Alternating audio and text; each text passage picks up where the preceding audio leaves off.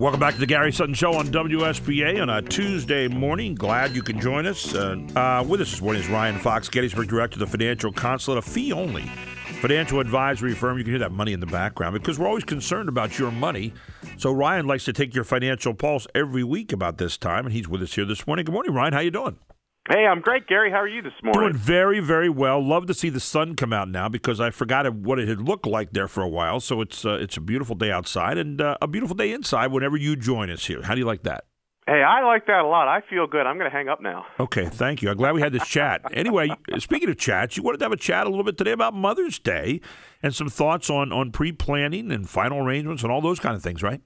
Yeah. It's kind of a two-parter. We'll cover that, and then I have one quick tip. But yeah, happy Mother's Day in advance. Big shout out to all the moms out there listening. My mom, if she's listening. If not, happy Mother's Day, Mom. And also to the mom of my two boys, my wife Megan. You know, that's Sunday. And when we talk about estate planning, we always talk about the dynamics between husbands and wives and making sure that their plan is in place. Because the odds really outfavor, in most scenarios, the wife outliving the husband for many, many reasons. Jokes aside, the traditional role in financial planning has been to ensure that the surviving spouse is well taken care of.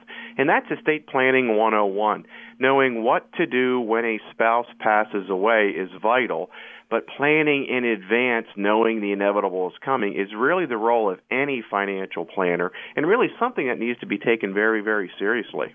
What are some of the things that you would guide people in doing there as a financial planner? Yeah, one of the first things we ensure is they have a will, because a will direct where many of their assets go. But the will is superseded by asset titling, for example, a joint account, or beneficiary designations on insurances, IRAs, and other retirement accounts.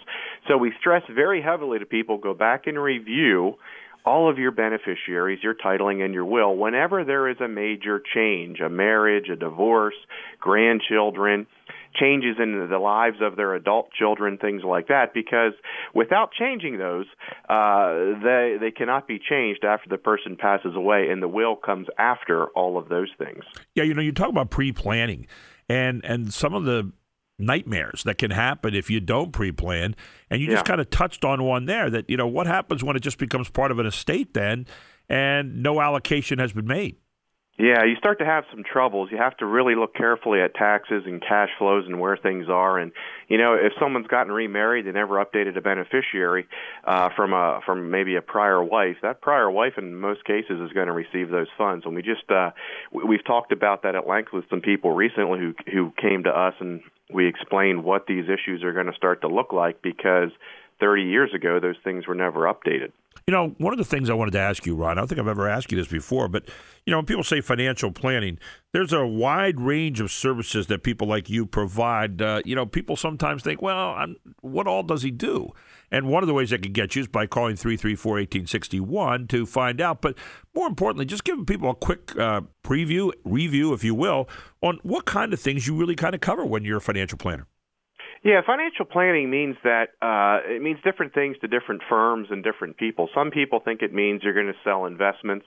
Some people means you'll actually do a customized written plan. But really, within our industry, it runs the full gamut. The way that we operate is when we do a financial plan for people, we do what we call an introductory meeting. They come in and we share all of our fees literally in black and white, so that they know what they're getting into. And what that means is we want to look at all their estate planning documents, whether they have them or not, to make sure that from a financial standpoint, what's been crafted legally or needs to be crafted legally is going to meet their needs.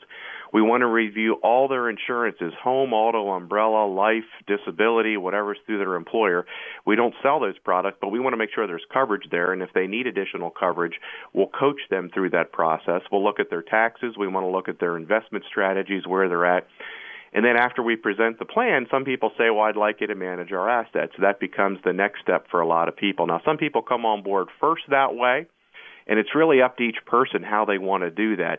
The client tends to drive the process that we utilize, and we lay it all out for them so they can make those choices.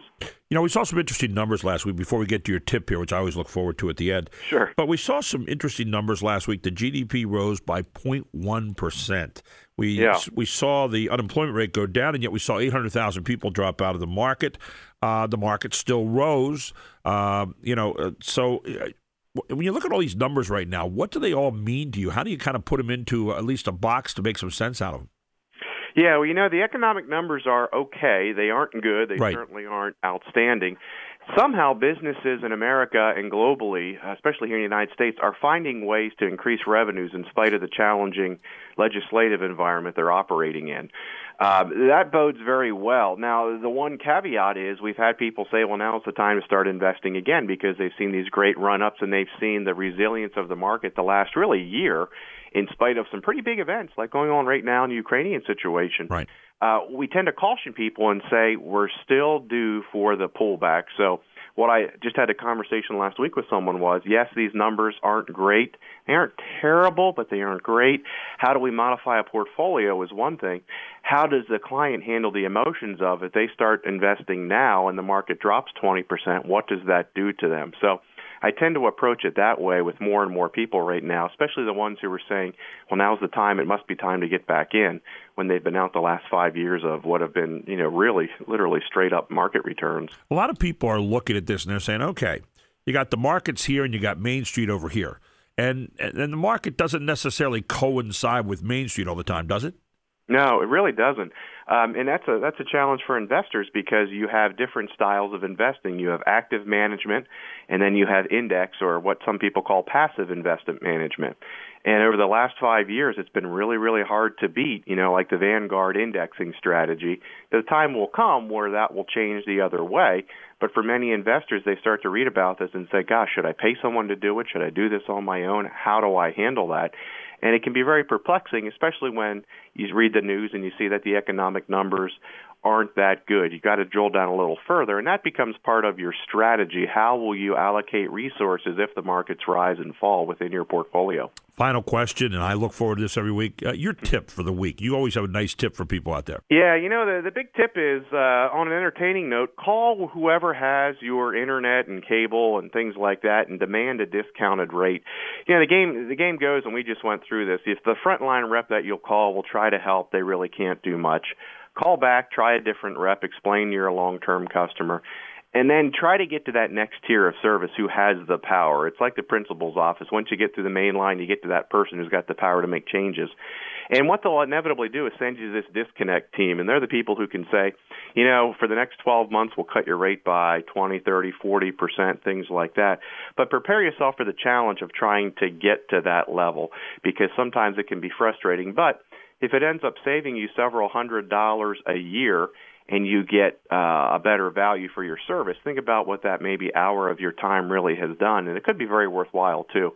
But we just went through it.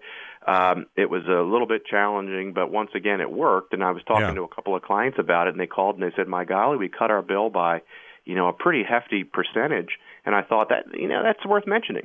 Ryan, great stuff. Hope you and your family have a great Mother's Day, and we look forward to talking to you again next Tuesday morning. Sounds great. Thanks, Gary.